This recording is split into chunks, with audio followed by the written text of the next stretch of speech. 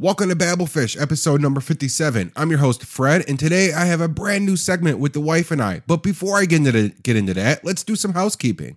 If you want to get a hold of the show and have something to say, you can find us at babblefishpodcast@gmail.com. I would love to hear from you.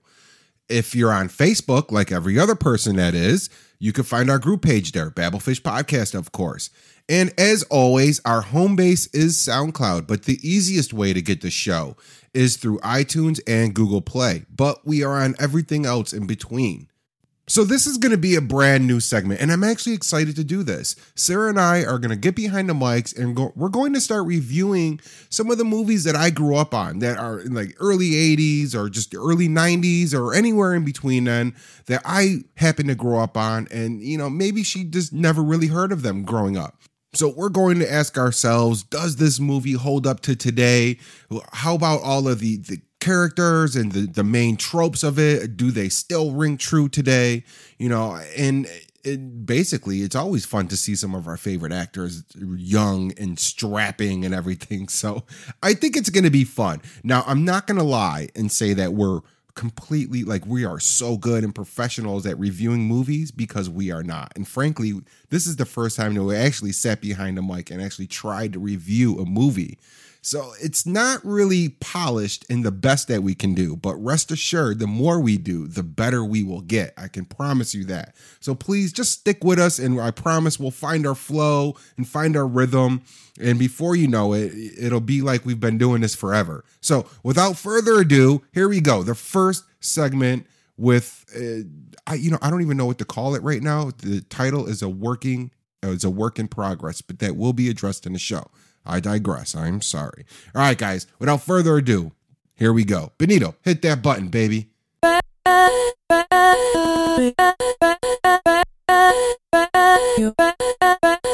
Hey, thanks for joining us. I'm Fred. And I'm Sarah. What's going on? It's been a while since we've been behind the mic together. Schedules, they suck. I know. So, ever since our last podcast, which was basically our finale for America's Got Talent, I've been kind of struggling coming up with a segment for us to do together. The genesis of what we're going to do today is we're going to take some of my beloved childhood movies that I grew up with, and that, we're going to watch together, and then we're going to hop on the mic and we're going to kind of review them. But what I think will make it interesting is that, I don't know, not too many people know this, but you are essentially 10 years younger than me. So there's like a whole decade of just pop culture and just references that sometimes just go right over your head. Okay, one, because my generation, we're pinpoint, we are exactly 9 months. 9 years and 6 months away, separate. Because there's 6 months of the year, we're only 9. I feel like we're splitting hairs at this moment. Well, that's just like people who are like, I'm 39, but you're turning 40 next week. I'm 39. All right, so it's not quite 10 years. It's exactly. 9 years and 6 months. Excuse me. You're welcome. So almost a decade of just pop culture and, movies that I grew up on, but you don't really even know about, or if you do, it's just vague because you have a whole different set of references. Yeah. And I guess what the genesis of what brought this about, we were just talking about childhood TV shows, and you were saying that you're a really big fan of Power Rangers. Like, you grew up on Power Rangers. Is that wrong? Wrong. No. Oh, okay. Correct. I am the generation of Power Rangers. Were you not a fan? Only the first season or two. And there was multiple. And it's right in your wheelhouse then. Because once they started changing things, I was like, it's too much. Sure. It became you were originalist snob. You were a purist. And as soon as they started fucking with your formula, you thumbed your nose at the Power Rangers. Well, let's not forget, I am younger than you. And more attractive. I'm joking. Oh, more attractive. Yes, you are, babe. But I had an older sister, so I actually know more than what maybe some of my generation Well, that's why knew. I feel like this would make a good segment, what we're going to do, because you do have your sister is around my age, and, through osmosis, you watch the same movies or, some of the same stuff. Like music. Come on. I grew up on Tweety Bird, okay? Right. And Roadrunner. I used to watch black and white. There's movies that I know that you don't know, and it's your mama's generation, okay? Well, we're not talking about Ma and Pa Kettle, all right? I mean, we're going to stay within the zone of color TV and color movies. Speakies is what they call them when they first got sound. That's what we're going to review. Well, let's not. You're making it sound like I don't know shit about like VHS and cassettes. Okay, I'm young, but I ain't that young. What you know about Beta? I actually grew up with a Beta machine. I used to have some 8-tracks as a little kid. I remember getting an 8-track player and 8-tracks from like my uncle or something like that long time ago. My aunt had a car that still used 8-tracks, okay? Sure. So, what kind of like really solidified it is we were talking about a movie that just came out, Flatliners. And you said, I really want to see this movie, Flatliners. And I didn't understand it because it's totally not your style of movie, right? Psychological thriller, bordering on like, not horror, but I don't know. It's something like that, right? My girl's in it. That's what it is. Ellen Page is in the movie, right? So I said to you, I'm like, did you know that Flatliners, or that's a remake, that there's an original Flatliner starring the Brat Pack, if you will, of the 80s, or some of them, right? And you replied, no, I didn't know that. And it blew me away. And I'm like, well, that's it. That's our segment. From now on, we're going to take movies that I grew up on, my childhood favorites, from the 80s up until, let's say, I graduated in high school in 1995, right? I was born in 77. I won't even say what grade I was in. Well, I think this is what will make it unique in a way, right? And creepy. Yeah. Well, because some 80s movies hold up and are classics to this day, and other 80s movies that I think that I hold on a pedestal in my mind, we go to rewatch them and I'm like, oh my God. And you're probably going to be like, what the fuck were you guys doing in the 80s? Like, this shit is horrible. You grew up on this shit? Well, I will say, because we've had this debate with your little sister. Right. Well, a whole nother generation. Oh, yeah. Twice removed. Teen Wolf. Yeah. And she tried to diss it, and we both were like, you don't know shit. And she didn't know that Teen Wolf was a movie originally. She's just referencing this fucking MTV movie where everyone is half naked and sweaty all the time. Oh, no. I think she YouTubed it to see a clip. And when I referenced it, when I told her. And then she dissed us. She doesn't know about the power of Michael J. Fox. Exactly. But I'm not going to lie. I have actually tried to rewatch that. All right, we'll get there. We'll get there. One movie at a time, okay? So I don't want your review on Teen Wolf just yet. No, I'm not. But I will say this. There's some movies that they're recreating and they're sucking at it. Right. And I think what's going to make Flatliner so kind of cool is because we'll review the 1990s version today. And then eventually we'll get out there and we'll see the new one. And then it can at least hop on and compare and contrast from the old to the new. No, for sure. But just from the clips that I've seen of the new one, and I've already watched the old one, the new one looks better, which rarely happens because there's just some movies they shouldn't touch. Like Dirty Dancing. I don't like the remake of it. It sucked. Footloose, they remade that. The new version sucked as well. Like, there's just certain movies they shouldn't. I just heard they're going to remake Don't Tell Mom the Babysitter's Dead. What? That is one of my favorites. Crybaby? Okay. All right. Like, it's too much. Leave the classics alone. Excuse me. That's all I'm saying. Like, they can't come up with new movies. Yeah. Well, that will just be more canon fodder for us to review, babe. We'll go back and watch the original, watch the new one, and we can give a proper review.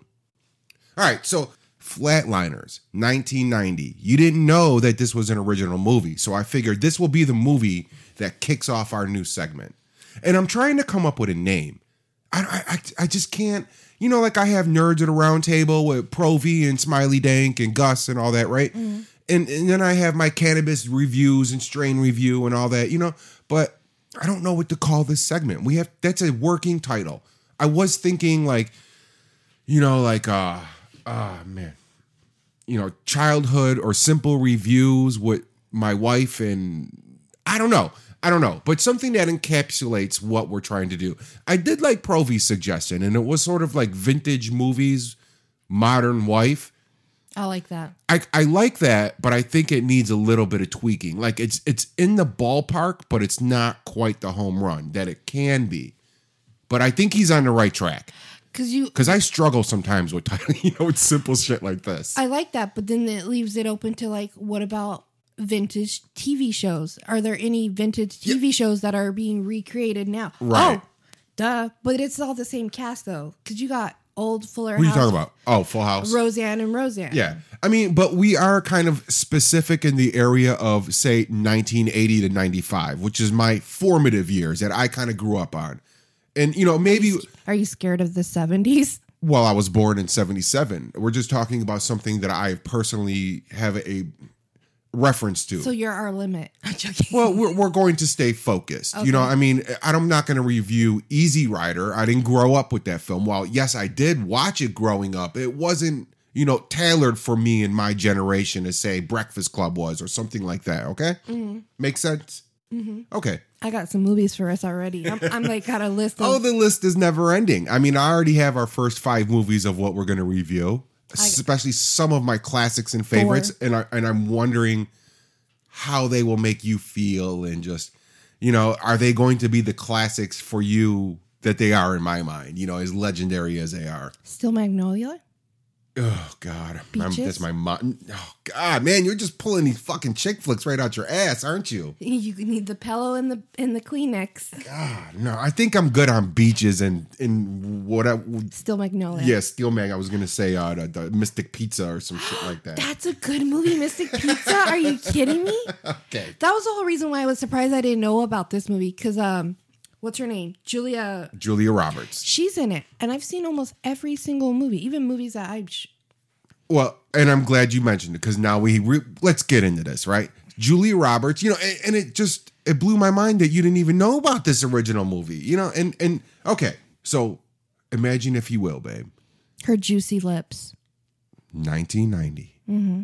George H.W. Bush is president. Oh, fuck. And your young, hunky, very cool, most popular kid, husband, is in 8th grade, 1990, 8th grade. All right, I'm very popular. Everybody likes me. I got muscles. I'm like, hair? I got hair. I'm cool. The whole 9, right? I mean, girls are just falling all over me. This is 8th grade, okay? It's the summer of 1990. So I'm coming from 7th grade into 8th grade. And Flatliners drops. Flatliners was one of those movies where I was like, whoa. I mean, it's got all the cool people in it. Kiefer Sutherland and, Julia Roberts. And it's got the Alec Baldwin's brother in it, William Baldwin and Kevin Bacon, right? I love me some bacon. I know you do, right? All right. So Flatliners, 1990, an American science fiction psychological horror film directed by Joel Schumacher, produced by Michael Douglas and Rick Bieber, and written by Peter Fallard. It stars Kiefer Sutherland, Julia Roberts, William Baldwin, Oliver Pratt, and Kevin Bacon. The film is about 5 medical students who attempt to find out what lies beyond by conducting clandestine experiments that produce near-death experiences. The film was shot on campus of Loyola, L-O-Y-O-L-A-O-L-A. I'm struggling with that word. It was shot on the campus of Loyola University in Chicago between October 1989 and January 1990. And it was nominated for an Academy Award for Best Sound Editing in 1990. And the film was theatrically released on August 10th, 1990 by Columbia Pictures. It grossed $61 million at the box office, and there is a current remake in theaters right now, directed by Niels Arden Opleb. Man, I'm fucking struggling with these names today. Jeez. So, now that we got the technicals out of the way, what did you think? Overall, without giving like any kind of specific review, 1 through 10 or anything like that, what did you think about the look and the feel of Flatliners? Yeah. Like, I liked the movie. Like, I liked it, and at some points I was a little bored because it was just a little too much and cheesy. Mm-hmm. Like, it got me really excited to see the new version of it. I love Julia Roberts. I love the Kevin Bacon. Right. Who was the other? I remember when the movie opened up, right? And Kevin Bacon's character, Dr. Nelson, that one. Yeah, Kevin Bacon's character was David Labraccio. Okay, just squash the last name. Just do first names. Dr. David. So we see, there's like this emergency situation and he's like, fuck it, I'm going to do it. The doctor's not here, but I'm here and I know what I'm doing. And he does it and they basically kick him out for it. So they establish him as this rebel kind of doctor who knows everything, right? But he's good. He saved that patient life. If it wasn't for him, that person would have died. Sure. Okay. What I laughed really hard about, what I thought was really cheesy, is when he repels out the window of the building. He throws his bag out the window and he's cursing, they kicked me out, and he repels out the window. Yeah. And it's like, bro, you could just use the stairs. Well, that's what his friend said. He goes, there's a door to this place. And then he's getting his shit and he's going to walk off with this harness. So the rope is going to stay there. What about the next class? What, do they got to buy their own harness now? You couldn't even leave the harness for the next guy? Well, no, he owns that. He's a rock climber. Oh, so you think he's just going to unhook all that shit? He doesn't need that extra string up top. This is my thing. Who just drives around an army truck? That was an army truck. It looked like an army truck. It looked like a decommissioned, like Vietnam era army truck or something. It was like the hard cab in the front, but then soft back. Yeah, everything else was just like cloth. Like that canvas kind of cloth that the army uses. Out of all the guys in this movie, he's my favorite. Not just because he's Kevin. Oh, he had the 80s hair going. I mean, it was like the party mullet where it was like all feathered out in the front and looking like business and everything. Yeah, but then business in the front, party in the back. Yeah, but it wasn't like the southern mullet. It was like the northern, like like upstate America kind of like in the north mullet. Where it was all fancy and feathered back and slick with hairspray. I mean, you could see they used a shit ton of hairspray. So you pretty much just said it's a doctor mullet and not white trash mullet. Well, that's what you just said. There's a certain style of mullet. See, I didn't go there. I just said southern. I don't know why. When somebody says southern-esque mullet, you think of white trash. That's actually kind of bigoted on your behalf. And I think you should apologize to our listeners down south. I don't think we have any, but maybe one day, one person from down south. That generation, I just thought of Dukes of Hazzard. Where is that located? To be honest with you, I don't know. Thank you. What's wrong with Dukes of Hazzard? I grew up with Dukes of Hazzard. Boss Hogg, the whole nine. Daisy Duke, what? That's why, Daisy Duke. I'm pretty sure that was the only reason you watched that show. So, what's your point? All right, we're digressing here, all right? I still think you owe our Southern listeners an apology for that Southern mullet reference. Sorry. Thank you very much. Now that we can move on. Okay. So he definitely has like this doctor's-esque mullet, all right? And I find it very captivating. But then there's Kiefer Sutherland, right? And we kind of lead off with him. And he's like, we see him like going around and gathering up his like A-team, if you will, right? I mean, his Avengers team. He's recruiting these people. And of course, everyone says no at first. But, they all come along eventually because we wouldn't have a movie if they didn't, right? So we're going to go ahead and I'm just going to kind of read the plot. And I'm just going to hop on Wikipedia just because I'm not, we're going to kind of break down each thing. So I'm going to read a little bit and we'll kind of just our initial thoughts and we'll go from there. Okay. Okay. All right. So Nelson Wright, a medical student, convinces 4 of his medical school classmates, Joe Hurley, David Labraccio, Randy Steckel, and Rachel Manis, all of our main characters, to help him discover what lies beyond death. Nelson flatlines for 1 minute before his classmates resuscitate him. While dead, he experiences a sort of afterlife. He sees a vision of a boy he bullied as a child, Billy Mahoney. He merely tells his friends that he cannot describe what he saw, but something is there, and the others follow Nelson's daring feat. So what were your reactions to the first Dr. Nelson going under? And we see like the eagle-esque type view of swooping in and kids running in this field. We don't quite know what's going on. Mm-hmm. We just see this beautiful landscape with kids running.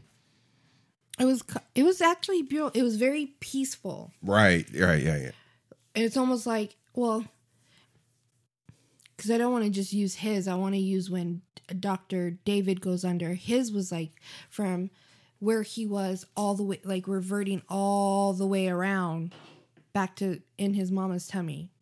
Right. Well, we'll get there. Like, I like that idea of like a flash of your life. Maybe let's skip all the sad shit, all the horrible shit. Let's just see all the beautiful shit. You like the idea of the classic trope of when we... Excuse me.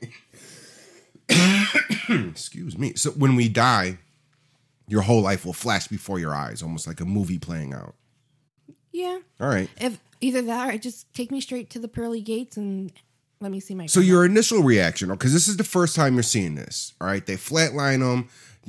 What I thought was kind of cheesy about this particular scene, they had that blanket, that thermal blanket that they could turn cold and hot, and they they demonstrated that by the blue and red light, which I thought was just kind of cheesy. No, yeah. Kind of cheesy. I mean, I get the colors. Yeah, I mean, it's just to purvey the point that we're cooling them down and heating them up and everything like that. But I just I felt like that was a little cheesy. I didn't really notice that younger, but now that we rewatched it, I was like, oh shit. And you know your colors. Yeah. I can associate my colors well. Thank you very much. Yeah. So is that it? Is that your initial thoughts on that first scene? Were you like, oh my God, this is going to be a good movie, or I like the cinematography, or like the feel? I like the feel of the movie. I like the setting, the set. It's Okay, the set was a little creepy. They were in an abandoned building. Well, here's the thing. Like I said campus. earlier, it was shot at that Loyola University, and I just Googled that really quick, and it was founded by a Jesuit monk or whatever, right? So it's the largest Christian academy or Christian college in America right now, right? Or at least at the time when this was filmed. And I just thought the set itself, the campus itself, just lend itself to just being wonderfully creepy and beautiful with all this religious iconography in the background. Well, see, I never noticed all that stuff until the very end, and it's the last scene of them doing what they do. Right. And there's a big picture of who was that supposed to be? I think it was a saint, or I don't know which particular saint. It looks like, what's his name? Titan. Because he's in the cloud and he's a big muscular Oh, guy. Zeus you talking about? There you go. So, yeah, it definitely had pictures of Greek gods and Christian gods. Yeah. All around. In the clouds. But it was actually pointing. If you look at his hand, it was pointing exactly where they were located at. Right, right. I don't know if that's there originally or maybe that was just a set piece because it looked like that whole room was like a set piece. I don't know. Mm-hmm. But the whole outside of it, the architecture. Oh, it was beautiful. And where they were filming when they were all together as students and dissecting the bodies as part of their class. And they were just surrounded by the religious iconography, the paintings in the background. I thought it was just kind of beautiful. And, I seen in a little bit of the preview of the new one. And the new one just looked very almost like modern, futuristic style or laboratory underground type of shit. Very what's the word, when they I don't know, I want to say antibacterial. Starts with a sterile. Sterile. Thank you. Looked very modern and sterile and everything. Monochrome type colors. This one had some character to it. And the dirt. set. Yeah, everything was just dirty and just kind of wet. And you could see the passage of the seasons in this. Because I don't know. I just really liked the set design or the character of Chicago itself in the college. I thought that was its own character in the movie. Okay. Did that not at all stand? Well, like you said, you didn't even really notice it, did you? Well, I just noticed it was very dirty, and I'm sorry if I'm going to go into a place to pretty much off myself and be brought back to life. I kind of want to be a little clean and warm. Just saying, if it's not going to be in a hospital, at least be fucking clean. I am really curious, and we will have to bring this point up when we watch the remake. How the background and the set itself feels compared to the original with Chicago and the college as the set and background. Mm-hmm. So next they start debating or not debating how bidding. much longer? They were bidding as they were going through a bidding wars. How much, I want to go under for 150. I'll go under for 2 minutes, right? So Joel is the next to go up. He's the womanizer guy. He films himself banging all these chicks and everything, right? Mm-hmm. Sick fuck. So Joel flatlines next, and he experiences an erotic afterlife sequence. He agrees with Nielsen's claims that something indeed exists. David is the third to flatline, and he sees a vision of a black girl, Winnie Hicks, that he bullied in grade school. The three men start to experience hallucinations relating in their afterlife visions. Nielsen gets physically beat up by Billy Mahoney twice. Joe, engaged to be married, is haunted by his home videos of his sexual conquest with the women. David finds Winnie Hicks on a train and she verbally taunts him as he taunted her. So quickly this movie takes a turn. Everybody that goes under is now haunted by some ghost or past event of their life, right? Mm-hmm. I have to say that of all the flashback or flatline sequences, I liked Kevin Bacon's character the most. He was the atheist, and it's what you alluded to earlier when they said, or when you said, well, because his vision wasn't just being him picking on that little girl. It was first the beautiful stuff. All their visions start off beautiful, yeah, and one of their, I guess you can call it, sins, right. And I think, I'm having and I think that maybe that's why their visions that they saw were based on how they lived their life and what they believe. Yeah, I think that all of the visions or whatever that guilt was the most profound guilt thing that they had in their life, or whatever their sin or whatever that they carried. Yeah. That they didn't really forgive themselves for. And I guess we could get into that later, right?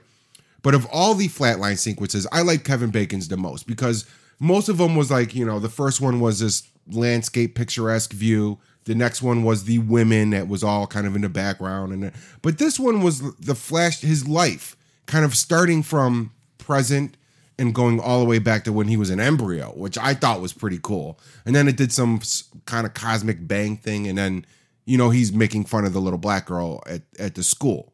Right.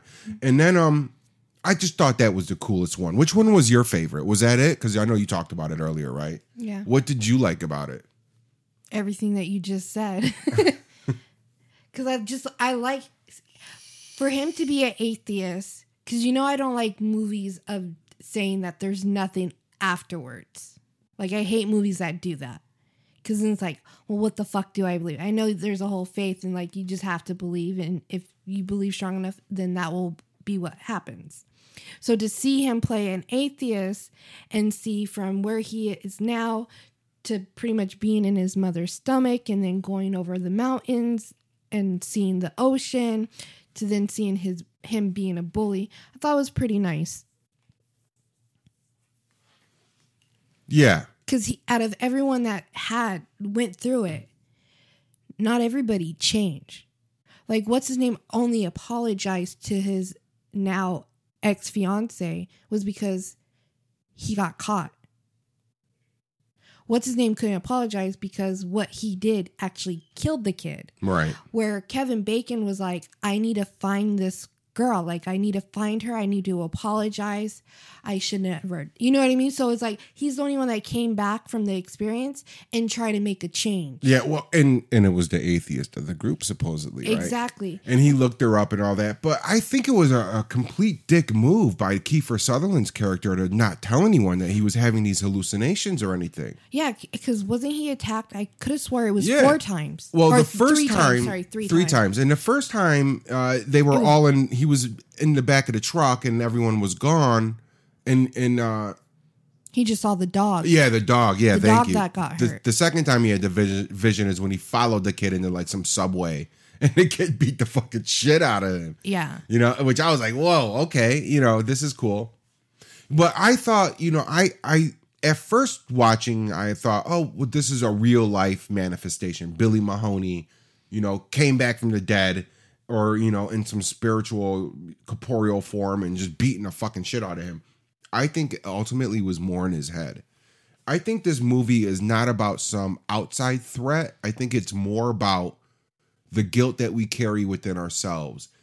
And sometimes the most difficult people to forgive is us forgiving ourselves. Yeah. And I think that's what this kind of speaks to. At least that's the message I was getting. That he never forgave himself for bullying and essentially killing Billy Mahoney. Kevin Bacon's character never really forgave himself or carried that guilt about taunting that young girl the way that they did, this group of friends. Mm-hmm. So it seems like everybody has this personal guilt. And I don't think it's an outside thing. And what gave me that impression is something you said, is when Kevin Bacon's character was in the greenhouse asking for forgiveness from that chick, right? And Kiefer Sutherland was like in the van, right? And he was struggling with this pickaxe and everything. And when you see it from the outside, from another man's perspective, he's just really struggling with himself. There's no one there. It's all in his head. Because I want to give the chick a name. Her name in the movie was Winnie Hicks. Thank you. But the actress was Kimberly Scott. We've seen her in a bunch of movies too. She's actually really good. She's really good. Yeah, and I think everybody looks so young. Yeah, everyone looks different. There's no Botox there. Yeah. But it was nice because I think he forgived himself by apologizing. Yes. But you can really see it in Kevin's face when she actually said, thank you. Yeah. And she accepted, like it's one thing to say, I'm sorry. And it's like, okay, I said, I'm sorry. I meant it. If you don't accept it, well, then fuck you. Well, he meant it and she accepted it. And you just see it in his face of like that guilt just lift, like a weight lifted off his shoulders. He just saw bricks coming. Like, right. He just, his face changed. And not once since that point did he have any kind of flashback. Nope. He had the one flashback in the subway on the train. And then it's like he immediately ran to the group. Whereas Kiefer, his character, he just held it in. But he was getting his ass beat. And he didn't really know what to do, you know what I mean? Yeah, but there's one woman, not to say there's a woman, so you should have, because even if there was no woman, he should have opened his damn mouth. He should have. And that's exactly what the whole point was, why everyone was pissed at him. And you had a thing. You started getting your ass beat and getting jealous because you see that Kevin's taking better care of Julia Roberts than you are. A little rivalry going. Everybody wants Julia Roberts. I was so happy when they got together. Because he was just so there for her. You know what I mean? And not even in a sexual way. I mean, it got there, but it wasn't that way for him. He was more of a well-rounded character. Yeah. I think definitely more fleshed out. And I don't know if they gave him that because he was like the atheist of the group and everyone else was obviously believed in, some sort of religion. Well, let's get one. I am religious or spiritual, whatever you want to call it. Sure. You go to church? Yeah. Yeah. When I have time. Uh-huh. But I don't know why people put a bad label on atheists. Like, just because they don't believe in what you believe doesn't make them a horror. They're still human. Sure.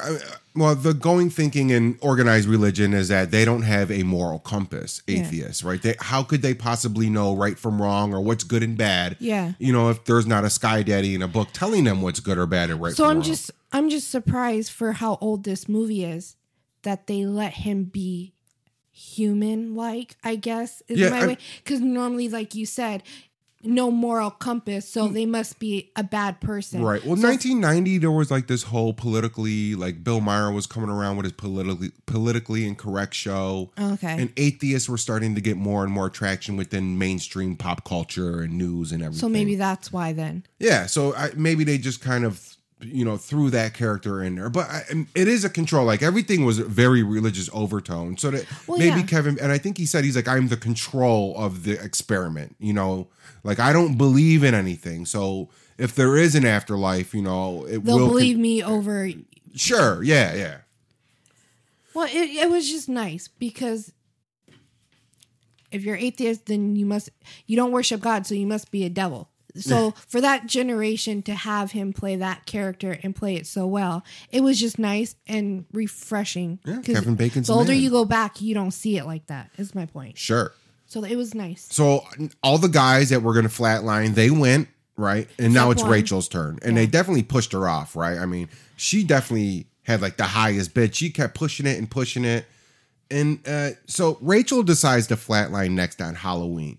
David tries to stop the others from giving Rachel their same fate, but she's already dead when he arrives.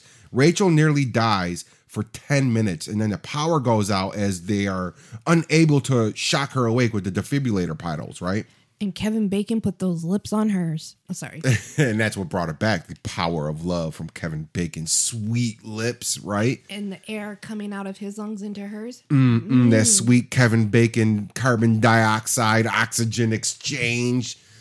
Bodily fluids in the whole nine. I mean, who wouldn't be revived from a coma or death with Kevin Bacon just, so close to you, breathing into your mouth? That would revive anybody. Well, which generation? Because now I don't know so much.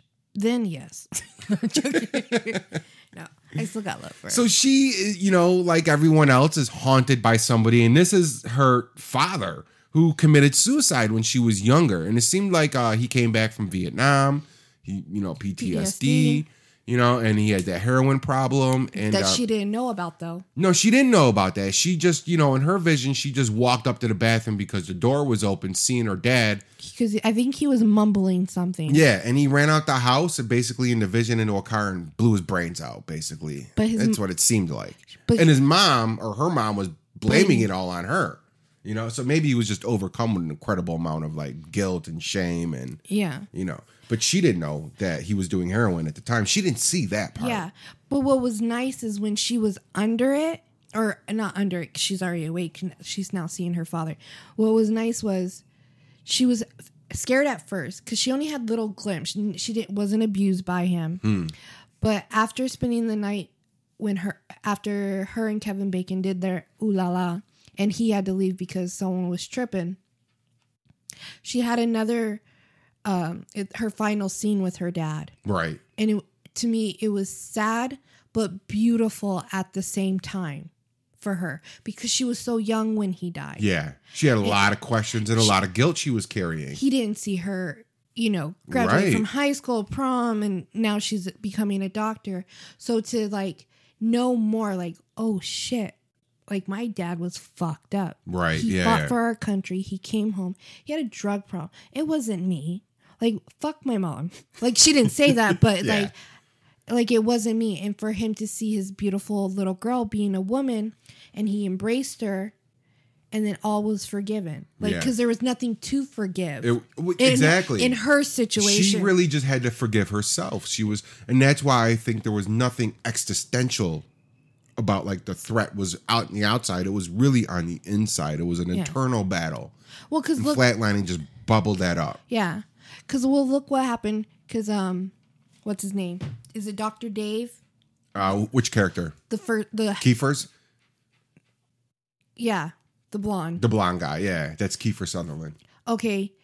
He did it again, but with no one there. Right, yeah. That's the next Flatline. Because he couldn't, like, everybody can ask for forgiveness potentially. They can do that. But his guy was dead, right? So he had to go much deeper within his, psyche to battle that demon, right? And it wasn't necessarily dying to battle him on the plane of, what's that, when you're in the state between heaven and hell.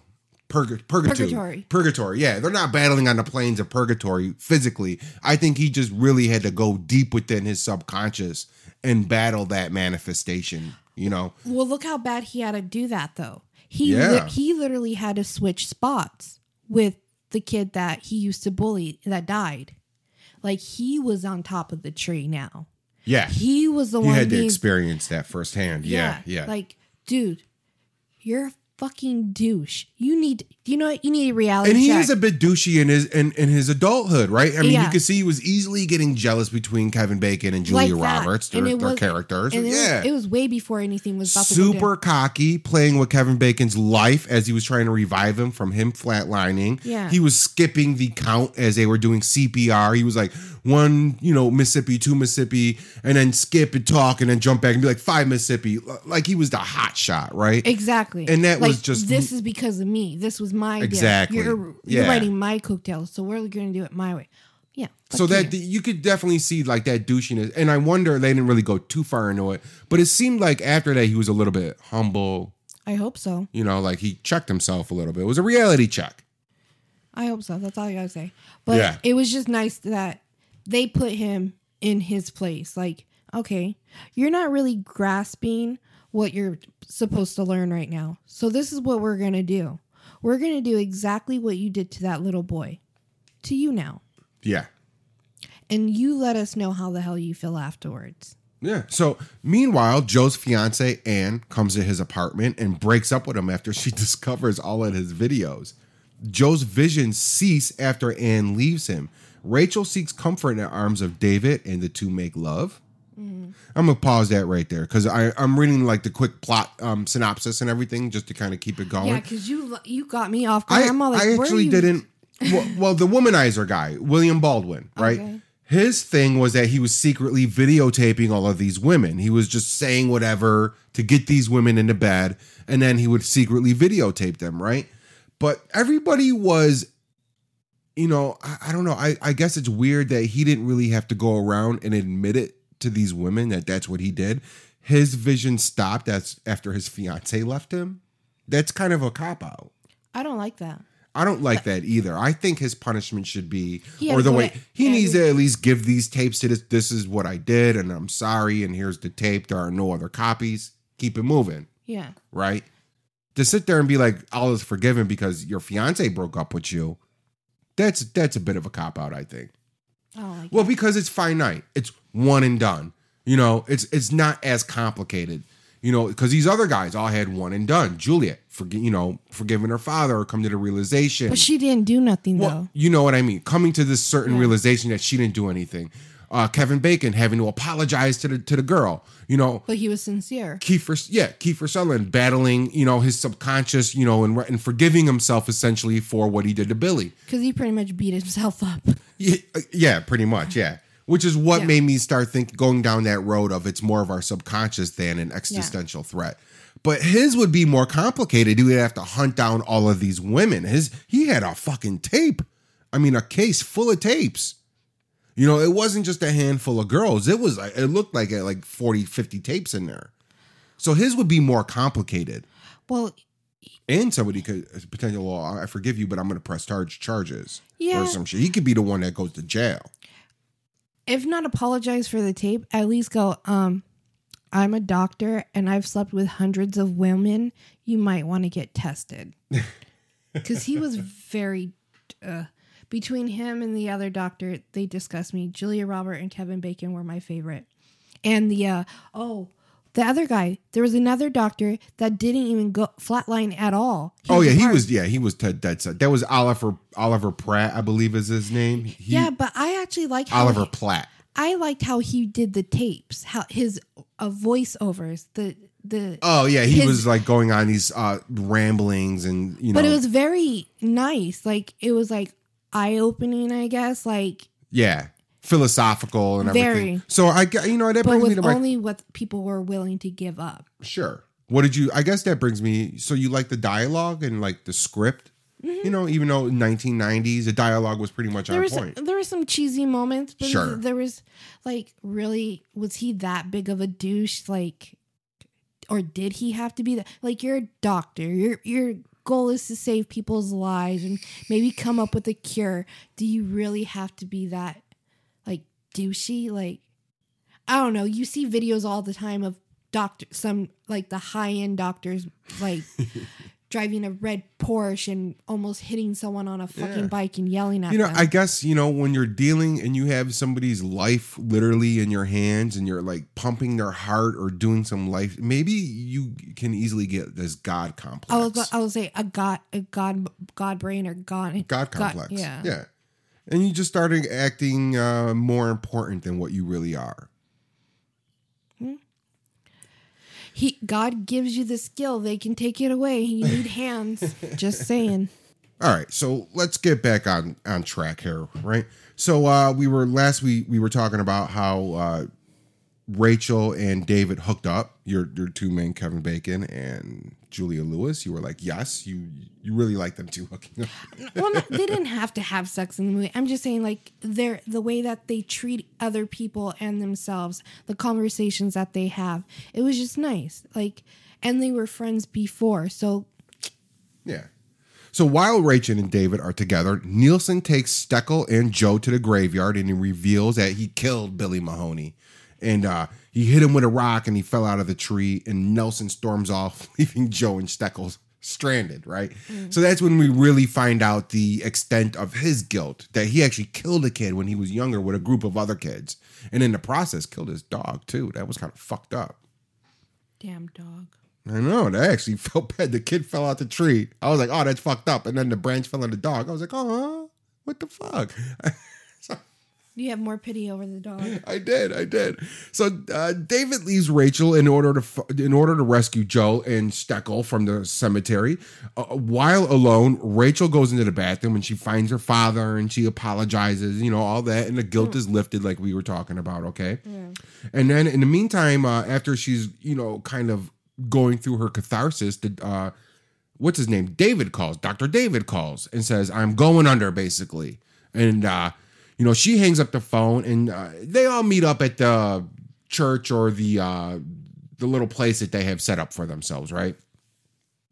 And Rachel reveals that it's been 10 minutes, that David has been under for 10 whole minutes. That's twice as long as anybody 3 times. I think the longest was 4 minutes at one point, right?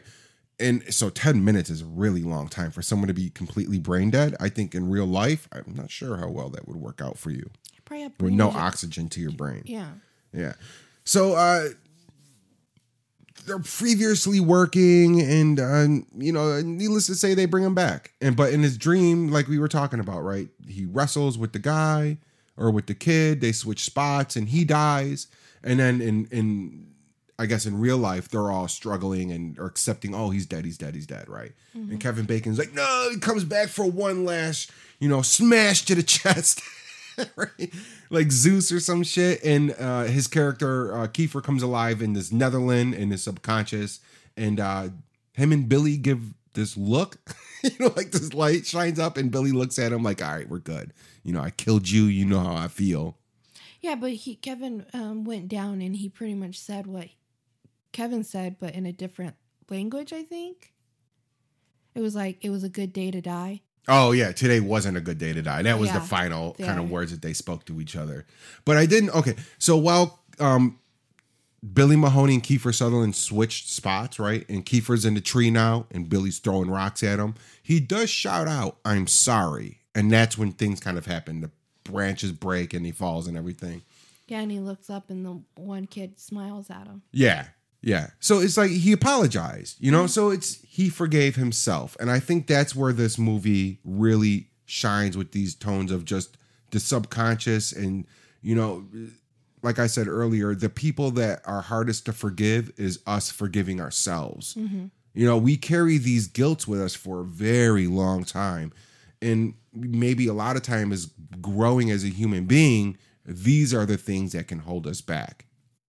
Is the shit that we carry, not what people put on us. I agree. And a lot of times, shedding that guilt, transforms you. You'll do like a 180, like you're able to grow and move on and, something like that. And I will say, as we start to wrap things up, what I really appreciated about this movie is that even though it was done in 1990, a lot of the themes still seem to be very current. Like William Baldwin's character sexually harassing all these women or recording all of these women without their knowledge. Oh, I get what you mean. Like it's still relevant. Yeah, and it's very relevant with like this Harvey Weinstein thing going on. And now like we were watching the news this morning and this big story dropped about Bill O'Reilly had to pay out $31 million. So it seems like this is very relevant, And Julia Roberts' father coming back with PTSD from the war. I mean, we are dealing with a lot of our troops coming back from, Iraq and Afghanistan. These people have children. Even the local our local Vegas people. Yeah. I mean, but all of these, there's wars to this day. We have soldiers, the number one death from soldiers is suicide. Mm-hmm. That's still to this day, not just in 1990 or, the 60s when Vietnam, was portrayed in this movie, right? So I find that a lot of these tropes or a lot of these ideas are still holding a lot of weight.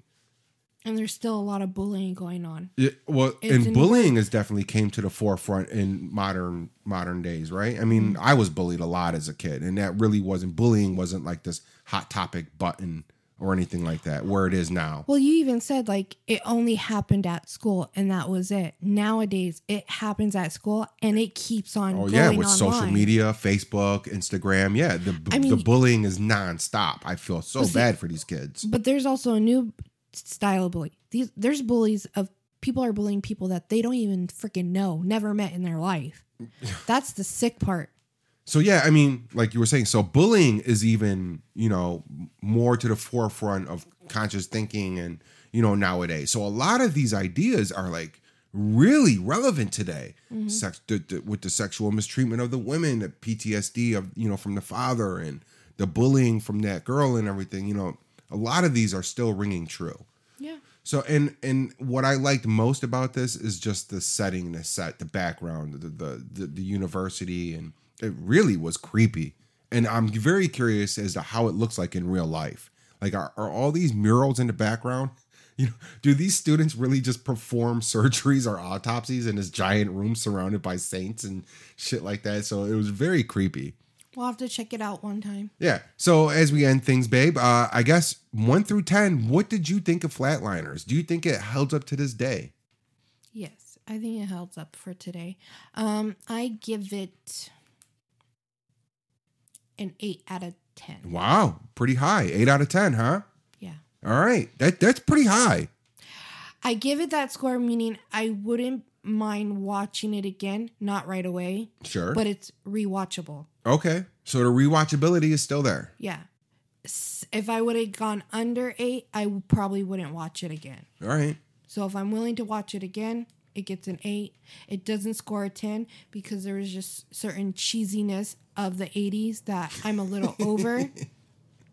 But nonetheless, I liked it. And Does this, are you more curious about the remake now, or does it kind of kill the remake? Because some of these remakes are just god-awful.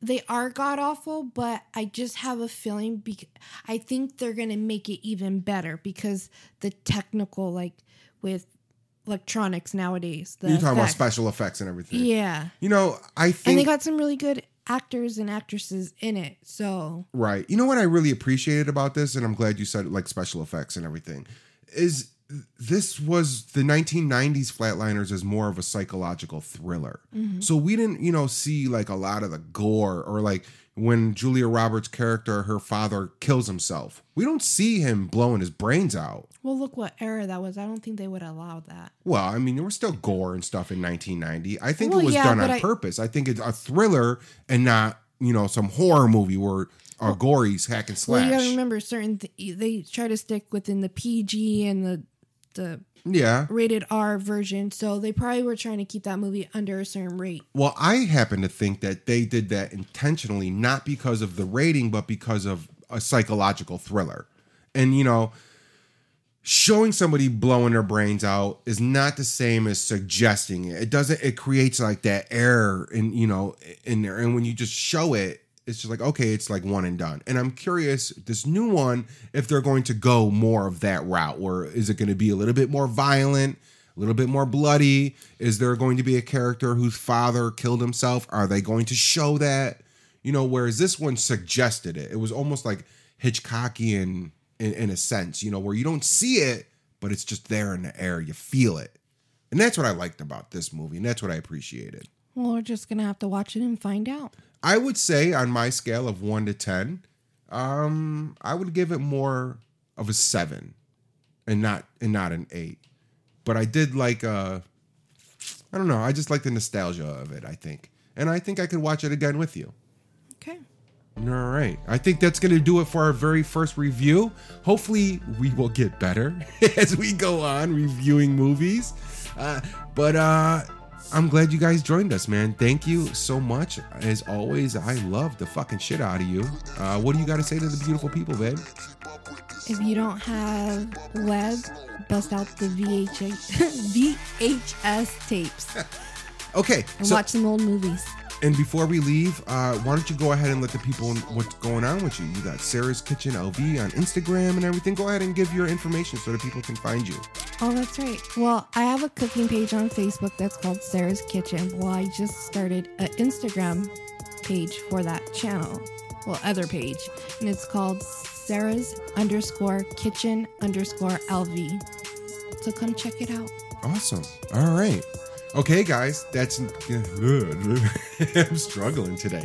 That's going to do it for today. Our very first review. We will have many more. I'm thinking the next movie that we're going to come up with for our next review is The Never-Ending Story. Have you ever seen it?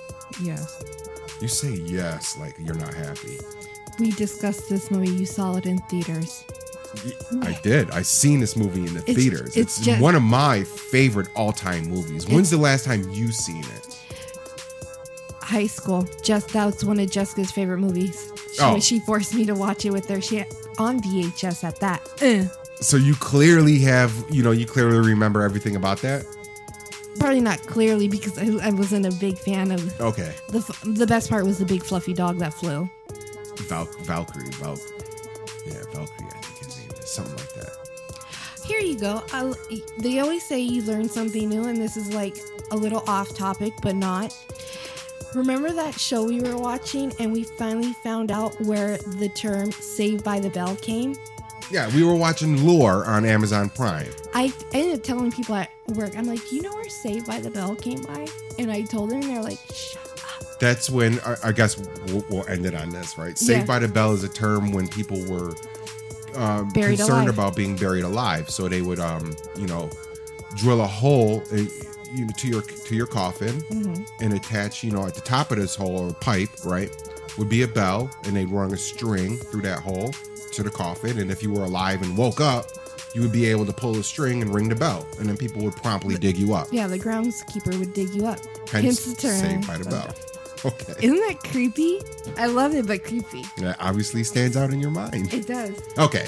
So the guys can find you on Instagram and Facebook, Sarah's Kitchen and Sarah's Kitchen LV. And that's going to do it for our first review ever. I appreciate you guys taking the time to listen. I know that we're going to get better as we go on, and we'll find some good movies that my wife hasn't watched that I grew up on. What did you ever watch Lucas? Maybe that will be our next one. Why does that sound familiar? It's almost like a coming of age movie. I remember watching it, and I really felt some type of way after this particular movie. I think we'll watch that one next. Because you're so familiar with Never Ending Story. I love how you go Lucas, and my first thought is the candy? No. Maybe Lucas. And have you ever heard of Robin Williams' live action movie Popeye? Yes. Okay. So we're going to get into some really good classic ones. Because I was a fan of the Popeye cartoon, so I saw that one. Awesome. All right, guys. I really appreciate you guys taking the time to listen. And as always, I love the fucking shit out of you. So long, and thanks for all the fish. Goodbye, beautiful people.